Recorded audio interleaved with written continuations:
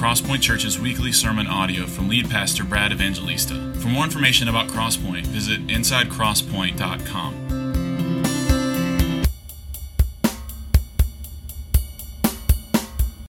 Good morning, how are you? Oh man, I can tell. I got some work to do today. All right, let's open up our Bibles to Hebrews chapter 5. I am really excited about this text. I've been looking forward to it. It is, in fact, the next few chapters, Hebrews 5, 6, 7, 8, and 9, are some of the hardest in all of Hebrews to really understand. So it's going to be a challenge for us, and I'm just excited about it. I feel a little bit like one of Georgia's early season opponents, like Louisiana Lafayette going up against Georgia, or Auburn or somebody going up against Georgia. Yeah, it was a joke for all you Auburn fans. But I can't, let me tell you, let me prime the pump here. If we can get what's going on in this text in chapters 6, 7, 8, and 9, it will help us. I think it will open up vistas for you to see how the Bible fits together. It's really glorious.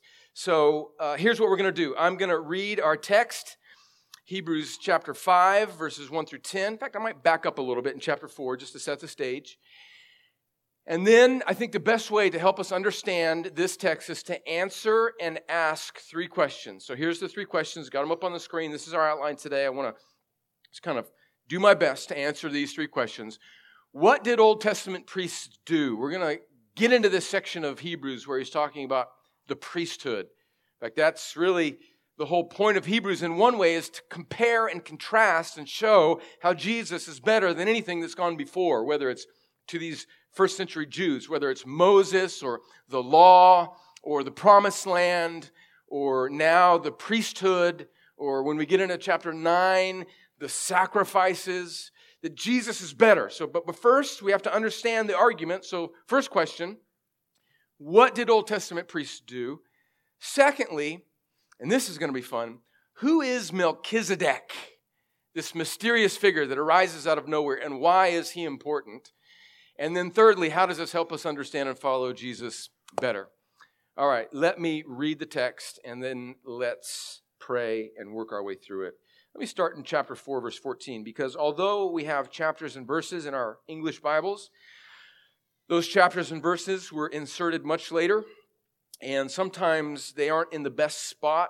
They don't necessarily clearly reflect the flow of logic of the writer, and I think probably verses 14 and through 16 of Hebrews chapter 4 begin this new section, this argument about the priesthood. So let me back up to these three verses at the end of chapter 4, which are the easiest to understand, and then we're going to get into chapter 5. Since then, we have a great high priest who has passed through the heavens, Jesus, the Son of God. Let us hold fast our confession. For we do not have a high priest who is unable to sympathize with our weaknesses, but one who in every respect has been tempted as we are, yet without sin. Verse 16, this may be the whole theme of Hebrews. We could boil it down into one verse. Let us then, with confidence, draw near to the throne of grace, that we may receive mercy and find grace to help in time of need. Amen? Amen. Okay, chapter 5. For every high priest chosen from among men is appointed to act on behalf of men in relation to God, to offer gifts and sacrifices for sins. He's speaking of Old Testament priests now. He can deal gently with the ignorant and wayward, since he himself is beset with weakness. Because of this, he is obligated to offer sacrifice for his own sins, just as he does for those of the people. And no one takes this honor for himself, but only when called by God, just as Aaron was.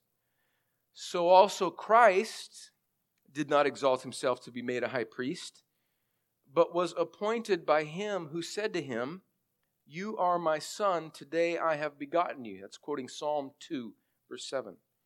As he also says in another place, this is quoting Psalm 110, verse 4, "You are a priest forever after the order of Melchizedek." In the days of his flesh, verse 7, Jesus offered up prayers and supplications with loud cries and tears to him who was able to save him from death. And he was heard because of his reverence. Although he was a son, he learned obedience through what he suffered. And being made perfect, he became the source of eternal salvation to all who obey him, being designated by God a high priest after the order of Melchizedek. Okay, this is the word of the Lord. I think we're going to get through verse 6 and maybe leave 7 through 10 for next week. But let me pray and ask the Lord to help us. Lord, thank you for your word. What a privilege it is to open our Bibles. We need to meet you in this word, Lord. We need to be made more like Jesus because of this word. So by your Spirit that wrote this word, that inspired this word, would you change us and make us more like Christ? Help me, help these people, and help us focus. And I pray that you would do this all for our good and your glory in Jesus' name. Amen. Okay, question number 1. What did Old Testament priests do? I think the first 3 verses of our text summarize the answer to that question. And he's speaking now. This is the contrast. He's just told us in the end of chapter 4 what a great high priest Jesus is. And he's now going to contrast Jesus with the Old Testament priests. And he's going to give us a description of what Old Testament priests do. And so in verse 1, he transitions from the great high priest that he's been speaking about, of Jesus, now to the high priest in the Old Testament and the law of Moses, or the Levitical priesthood, and the household of Aaron. And he says, he gives us 2 reasons, or two explanations of what Old Testament priests do. Look at verse 1. It's for every high priest chosen from among men is appointed to act on behalf of men in relation to God, to offer gifts and sacrifices for sin. So the first thing that we can say about what Old Testament priests do is that they act on behalf of men before God, and they are there to offer sacrifices. And this is really important. This is just one of those things that we read quickly, but if we just sort of sit and think about this text, it tells us a lot about our relationship to God. It says that these priests offer gifts and sacrifices for sins.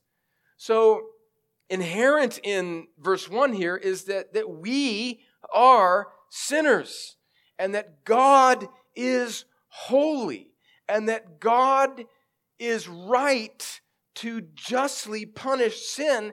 And what's happening here in the Old Testament and the duties of priests is that God, in his kindness, after creation, after the fall, about midway through the journey, the dealings with Israel, God gave them the law through Moses after he rescued them from Egypt.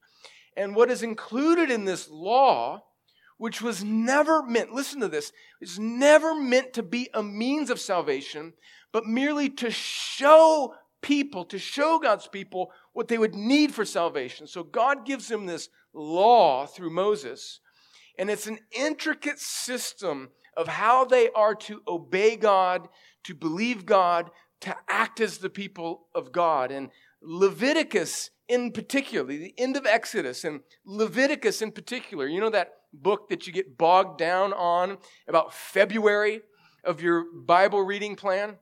Well, hopefully these next few chapters in Hebrews will help us understand the purpose of what's going on in Leviticus, which is mostly about this whole system, the sacrificial system that Old Testament priests were given to lead, and they were to sacrifice for the sins of the people. And there were many different sacrifices, grain offerings and different other types of things. But primarily, the high point of Leviticus and the high point of this whole system of animal sacrifice in the Old Testament was the Day of Atonement, Leviticus chapter 16, where the high priest would enter once a year into this tabernacle, the tent in the desert, or later on the permanent building, temple in Jerusalem, and he would enter into the Holy of Holies, to this place where God's presence would abide, and he would sprinkle the blood of this perfect lamb on the altar there, where the mercy seat is, to atone for to sacrifice, to appease God's wrath. And so that's what Old Testament priests did. They functioned as this go-between between the holiness of God and the sinfulness of man. But this before we move on, let's just pause for a second and do some application here. Let's just realize that this is teaching us something very, very important. First, let's remember, and we're going to talk about this in a moment,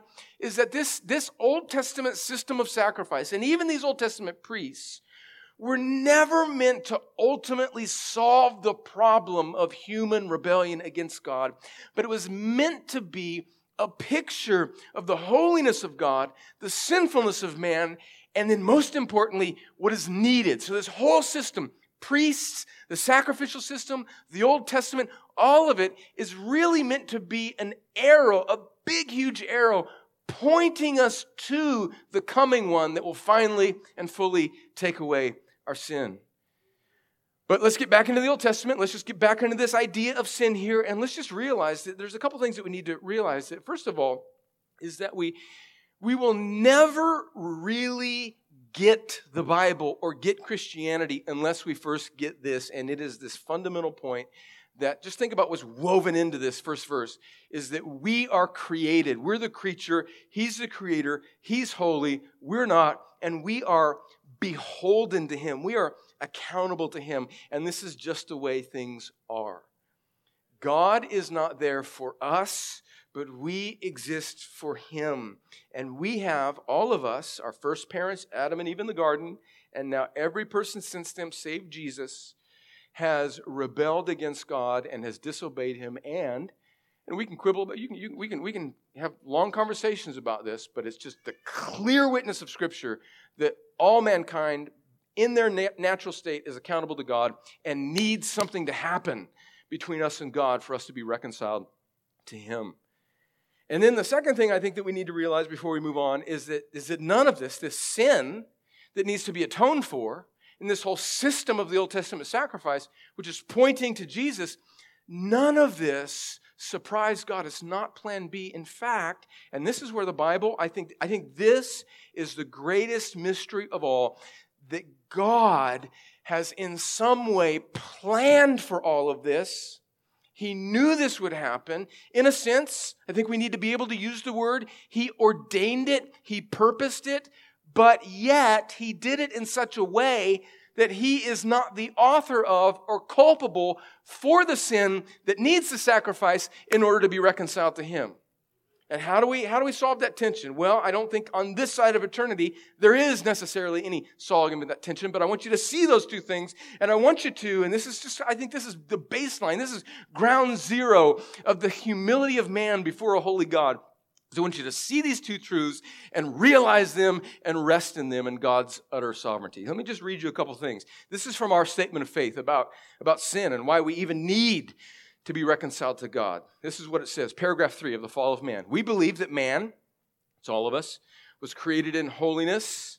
Adam and Eve, our first parents, and everybody since was created in holiness under the law of his maker, but by voluntary transgression, in other words, our own willful sin, fell from that holy and happy state, in consequence of which all mankind, that's us, are now sinners, not by constraint, but by choice, being by nature utterly void of that holiness required by the law of God, positively inclined to evil, and therefore under just condemnation to eternal ruin without defense or excuse. That's the natural state of all people before salvation. We are inclined by our nature to disobey God. Even people, this is really important, even people that seem to be good moral neighbors that aren't necessarily trusting in Christ or they know nothing of Christianity, at the bottom of their morality that seems to be good in comparison to other more wicked seeming people, at the bottom of that is not true goodness. If it does not acknowledge the source of life and goodness and grace, it is at its core, even the best of human morality, if we can put it that way, is rebellion, is treason against the Creator if it does not acknowledge the source of all goodness, which is God. So nobody is good by nature. We are all born in sin. And you might say, and I think this is where this is I think is the most difficult theological. question that Christians, you might say, well, how can that be? If God knew that this would happen, how can he not be culpable for the fall of mankind? How can that not happen? Well, let me read a little bit deeper. This is from an earlier confession of faith, the London Baptist Confession of Faith, written in the late 1600s, chapter 6, the fall of mankind and sin and its punishment. This is what Christians have historically believed about this. Picking midway up, it says, Adam acted, this is in the garden, Adam acted without, I want you to feel this tension now. Come on, don't be on autopilot now. Don't look at Instagram right now. You got to get this. Adam acted without any outside compulsion and deliberately transgressed the law of their creation and the command given to them by eating the forbidden fruit. Okay, so it's Adam's fault. Adam and Eve did it. And by the way, all of us are children of Adam and Eve, and we did it on our own too. Listen to this now. God was pleased, in keeping with his wise and holy counsel, to permit, we might even say ordain, to permit this act because he had purposed to direct it for his own glory. And you say, wait a minute, Brad, that seems philosophically impossible that Adam was acting of no compulsion, he's guilty, and yet God is in charge of it. In fact, we read in the New Testament in places like Ephesians 1 that God has planned for redemption even before the creation of the world. So God has planned for the fall before he even creates the creation or the first couple in the garden who fell. Do you see the tension? Do you feel the tension? Do I have an answer for you? No, other than to see these biblical truths and realize that God is God in such a way that on some level it is inscrutable. But you have to, and this is where humility comes in, you have to see it and you have to accept it, realize it, and rest in it. God is sovereign. Nothing surprises him. Everything is beholden to him, and we alone are fully culpable for our rebellion against him. Thus, we need a priest. Do you see that?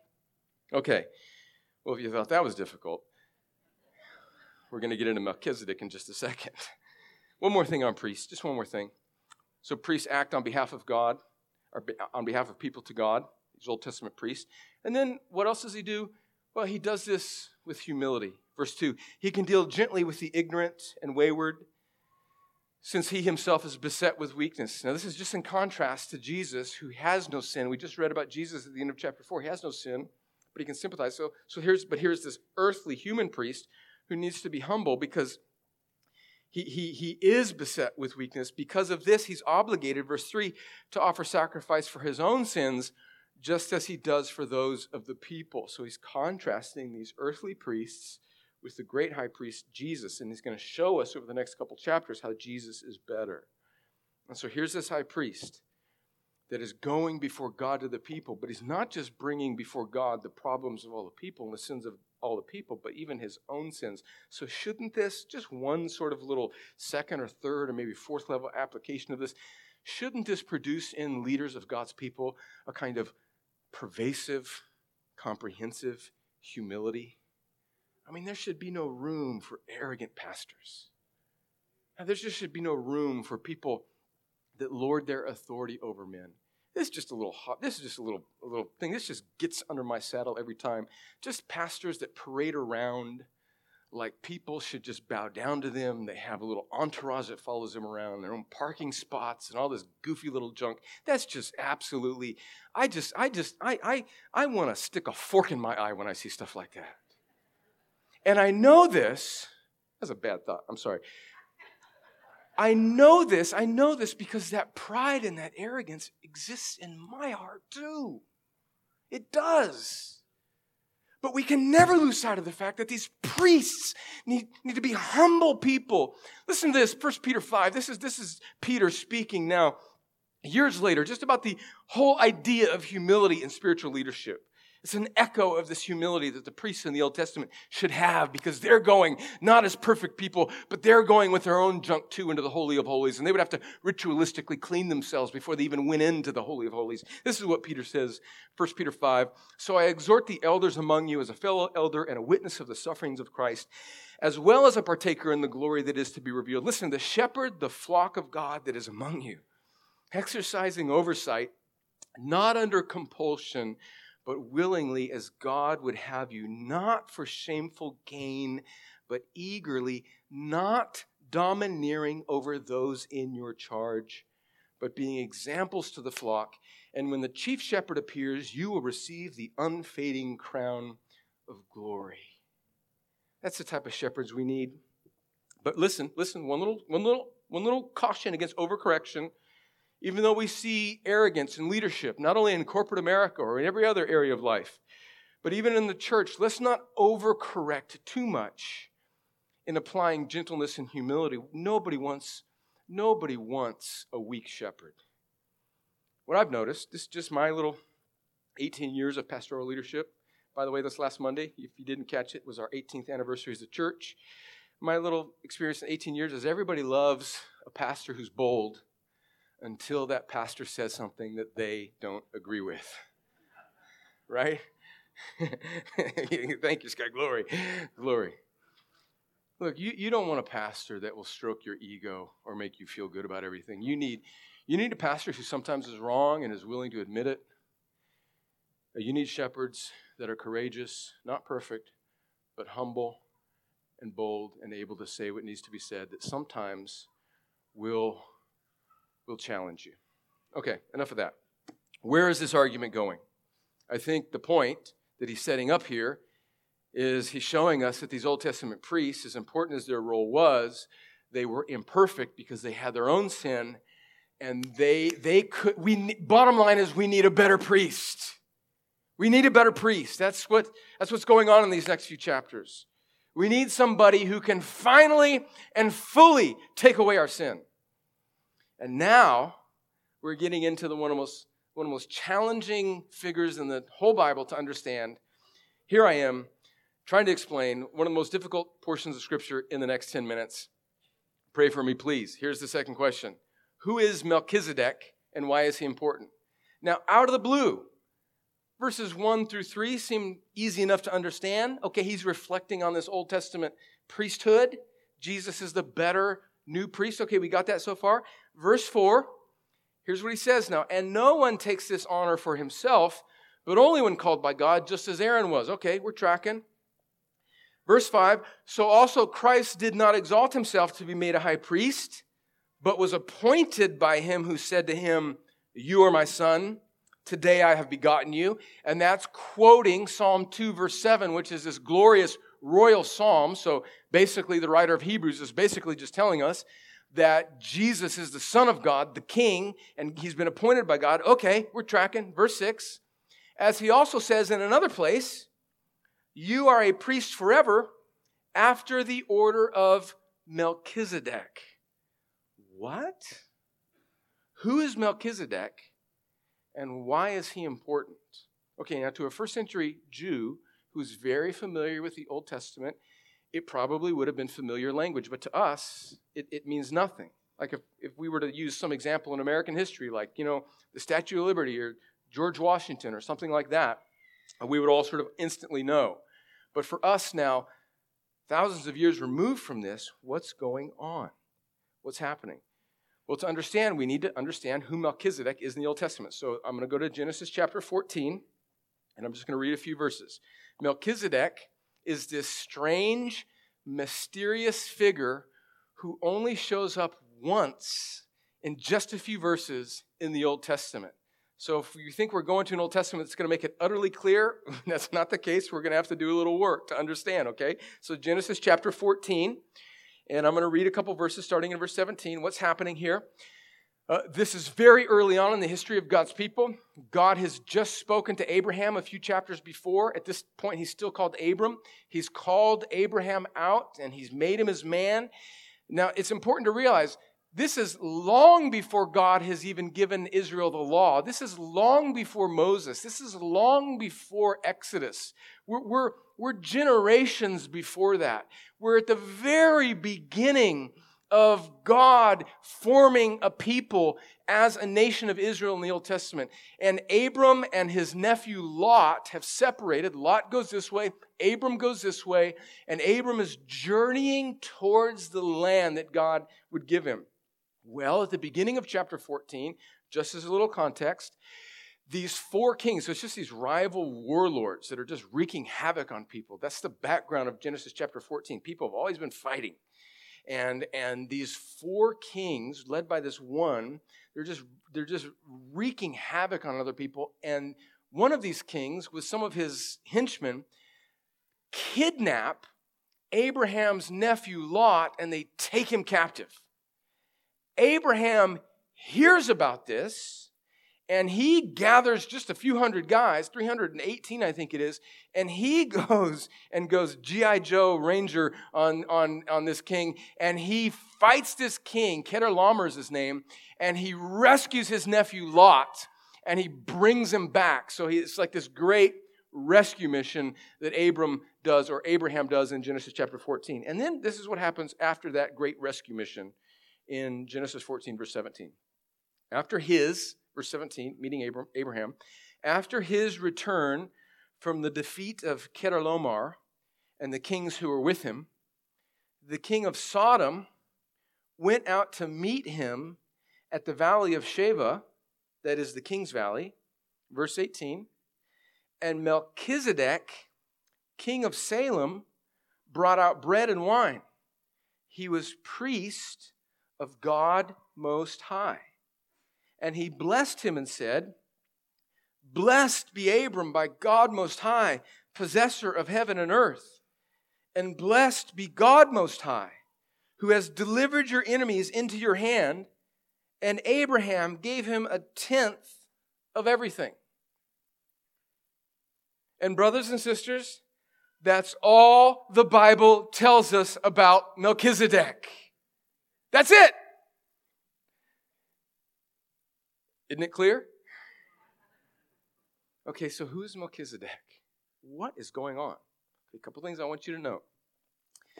Melchizedek is called a priest of God Most High. This is the first time in the Bible that the word priest is used. In fact, the concept of a priesthood that I just explained from Leviticus and Moses and the law hasn't even been established yet, because that doesn't happen until after Israel, all the way through the story of Genesis, finds himself at the end of Genesis in Egyptian captivity. God raises up Moses, rescues them from Egypt. They're at Mount Sinai. They receive the law, and they receive the sacrificial system, and they wander through the desert in the tabernacle, and then they finally make it into the promised land with Joshua, and they set up the temple. That, hundreds and hundreds of years later, is when the priests come onto the scene. This is the first time that the word priest is used in the Bible, and it's to describe this mysterious figure, Melchizedek. In fact, what it means to just be a worshiper of God is just being established in the Bible. Who is Melchizedek? And why is he important? Well, the only other place that it mentions him is then in Psalm 10, Psalm 110. Let me go to Psalm 110, verse 4. David, this is a Psalm of David, and let me just give you a little background of Psalm 110. This is just a psalm about the kingship of the Son of God, which we know ultimately is Jesus. And Psalm 110 is about this king that will crush God's enemies, and God will put him in his right hand. And then in verse 4, the psalmist, who in this particular instance is David, is reflecting back on Genesis 14. This is the only other time, other than in Hebrews, that Melchizedek is mentioned. And it says in Psalm 110, verse 4, "The Lord has sworn and will not change his mind. You are a priest forever after the order of Melchizedek." And that's what's being quoted in Hebrews. So what is the order of Melchizedek? And why is the author of Hebrews, here's the question, what is the connection between Jesus and his priesthood and Melchizedek, because the author of Hebrews is saying that Jesus is a priest in the order of Melchizedek, or in the line. What is true about Melchizedek is true of Jesus. What's going on? Okay, before I try and explain this as best I can, we need to understand that the Old Testament is full of types or shadows. They are pictures that are meant to show us something about who Christ is. That's what a type is. And Melchizedek, in just 3 verses, serves as a kind of type or shadow of Jesus. How so? Well, he comes out of nowhere. He has no earthly lineage, so to speak. He just sort of shows up. There's no beginning and there's no end to Melchizedek's priesthood. It just shows up even before the priesthood is established in an earthly sense. And so that's one connection to Jesus.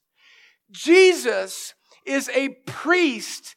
He is our go-between between us and God. His priesthood is established in heaven long before the creation of the world. In fact, God ordained that Jesus would come to earth, die on a cross, take our sins away, give us his righteousness, reconcile us to God, even before creation, before sin, before the priesthood, before the law. So Jesus is this eternal priest who has no beginning and no end. That's one way that he's a connection.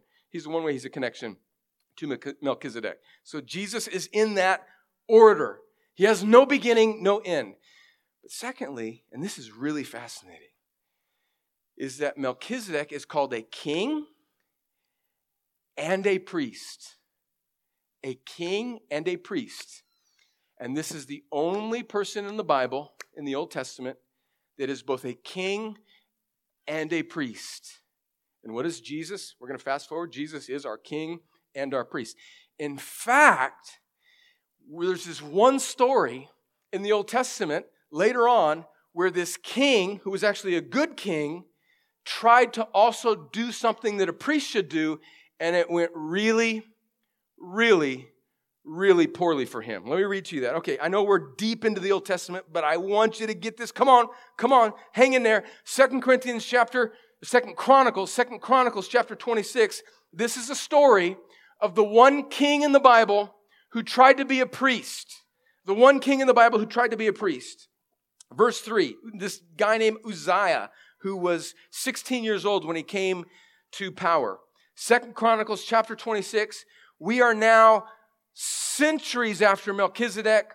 We're towards the end of the storyline of the Old Testament, and it's this story of this king Uzziah, king over the southern kingdom of God's people, the divided kingdom at this time, right before the end of the Old Testament timeline. This is what it says. Uzziah was 16 years old when he began to reign. Imagine that. 16 years old. Come on.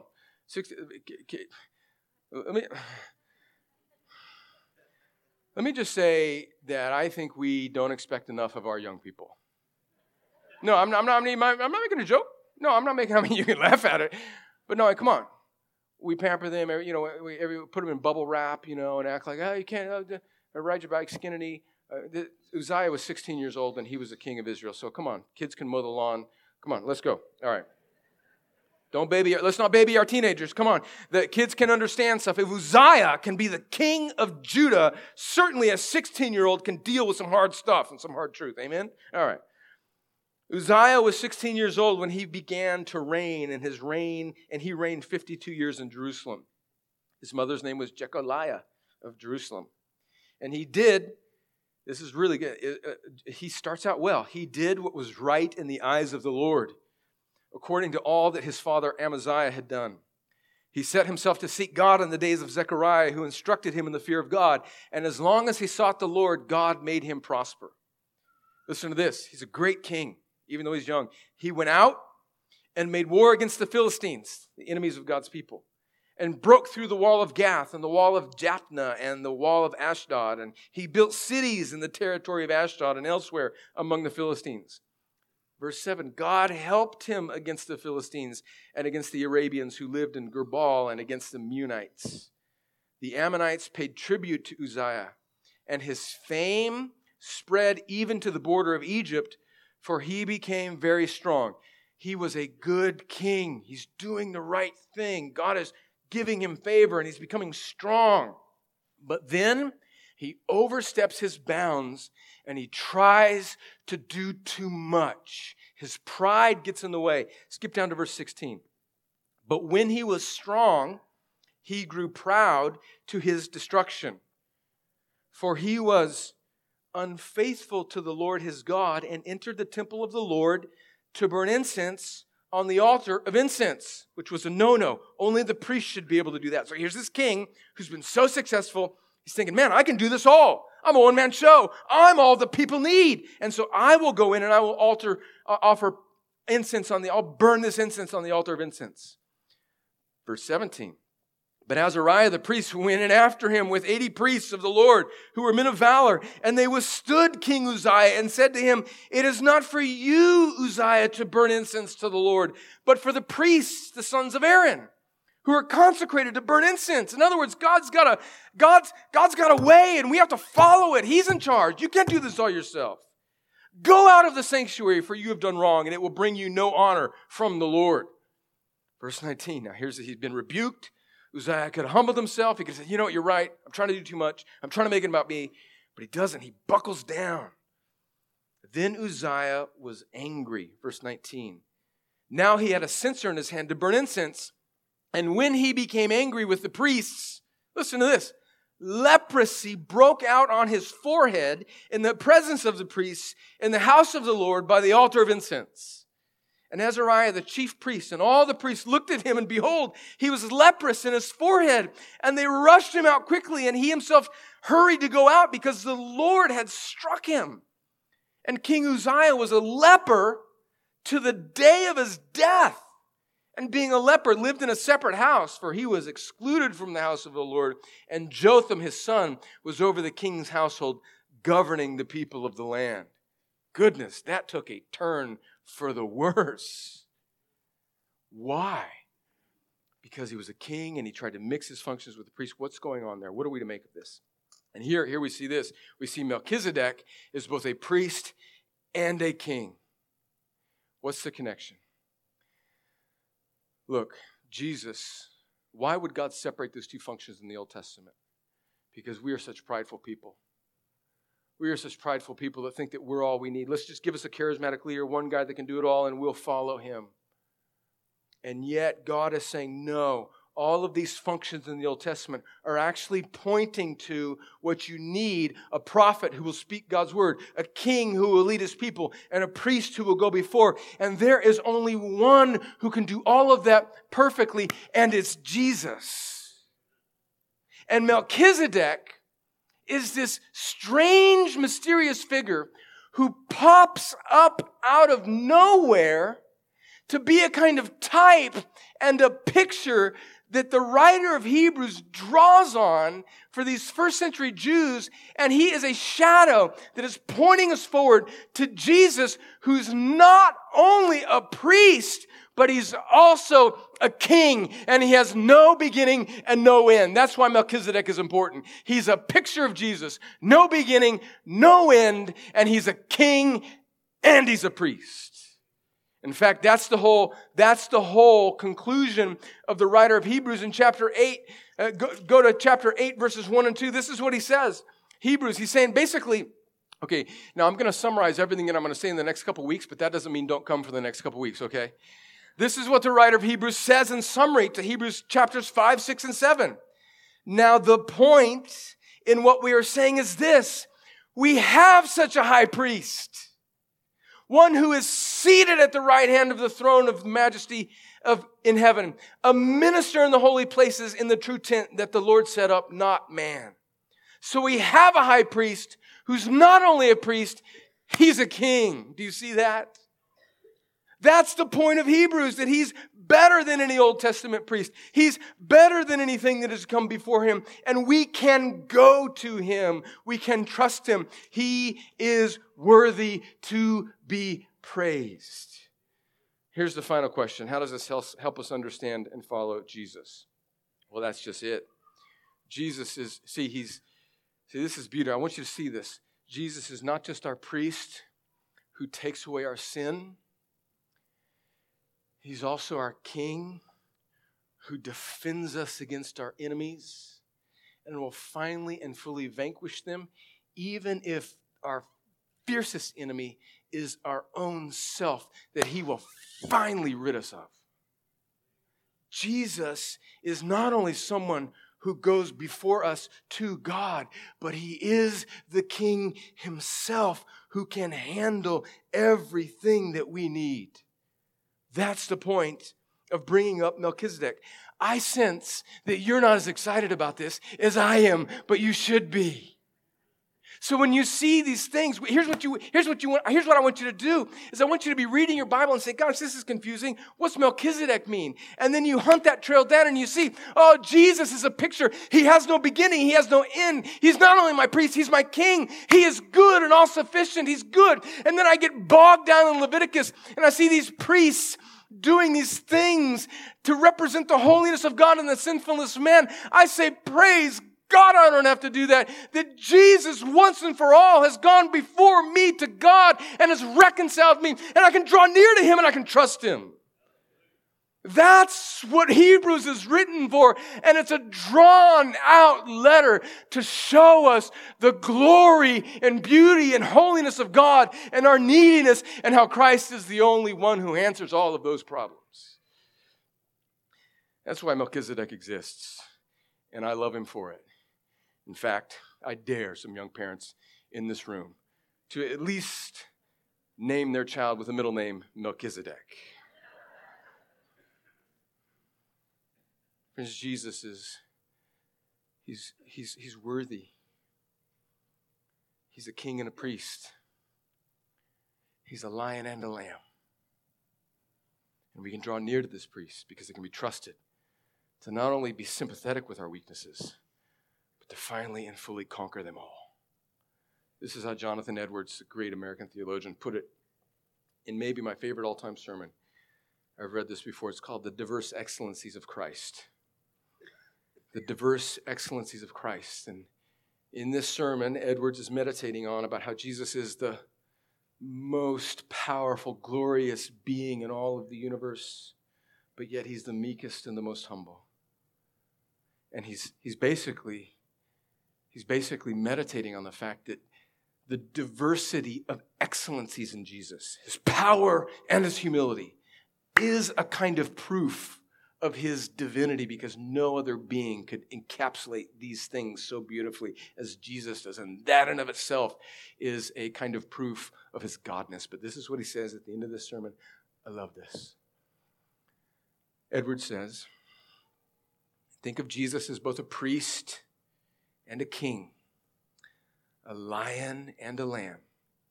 If you come, meaning to Jesus, you need not fear, but that you shall be accepted, for he is like a lamb to all that come to him, and receives them with infinite grace and tenderness.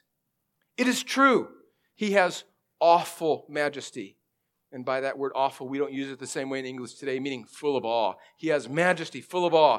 He is the great God and infinitely high above you.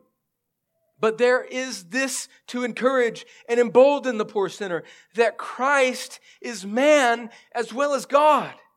He is a creature as well as the creator, and he is the most humble and lowly in heart of any creature in heaven or earth. This may well make the poor and the poor unworthy creature bold in coming to him. You need not hesitate one moment, but may run to him and cast yourself upon him. You will certainly be graciously and meekly received by him, though he is a lion or a king. He will only be a lion to your enemies, but he will be a lamb, priest to you. Come to Jesus, dear one. Come to Jesus, sinner. Your only hope. Hear this, please hear this. Because I have this sense that every time we gather, there are people that are with us that have grown up in the Bible Belt South, and you think you're a Christian because you've just been sort of fed this moral fable about how God will help improve your life if you basically try hard to do your best. And friends, that is not Christianity. That is not the gospel. Hear me. I want you to hear this. That's your only hope. God is holy. We are sinful. And something must stand before you and God on that day. We will meet him, and your only hope is what Jesus has done in his perfect life, his sacrificial death, his glorious, victorious resurrection on your behalf. And you must trust in Jesus. You must turn from yourself, not your own righteousness, nothing that you do, no good deed. Your only hope is to believe, to trust, to put your hope for your right standing in meeting God in what Jesus has done. That's the gospel. You must do that. And if you're a Christian, you need to be reminded of this again and again and again, because we all still have enemies. And sometimes those enemies are the residual of our remaining sin. And we wonder, will this enemy of my soul finally be vanquished? And the answer to that, when we see Melchizedek and this picture of Jesus, who's not only a priest who takes away the guilt of our sin, but is a king who will finally and fully extinguish the existence of our sin, we can come to him, and he will be good to us.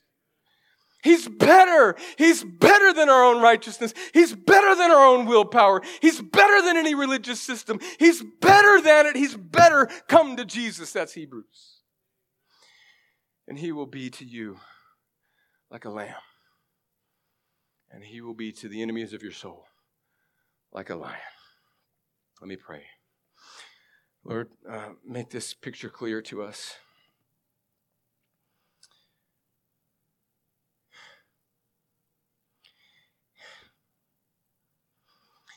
If I've said anything that wasn't right, make it fall to the ground. If I've said anything that's true, make it stick fast to our hearts. Lord, let this not be a sleepy Sunday in the South. There's people in this room who need to draw near to this Jesus, this biblical Jesus, this true Jesus, the king priest, one who died for their sin and one who demands their obedience and is able to free them from their enemies.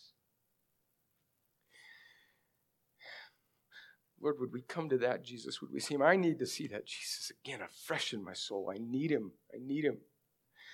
I need to be reminded of that Jesus.